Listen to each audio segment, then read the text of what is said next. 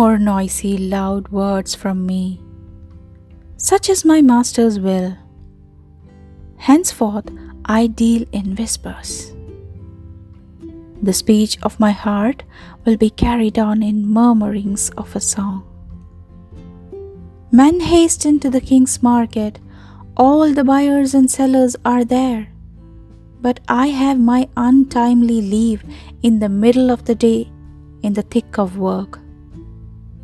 Let then the flowers come out in my garden, though it is not their time, and let the midday bees strike up their lazy hum.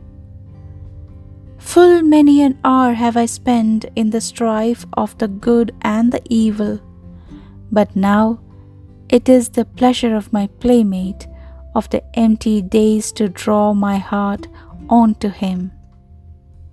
And I know not why is this sudden call to what useless inconsequence.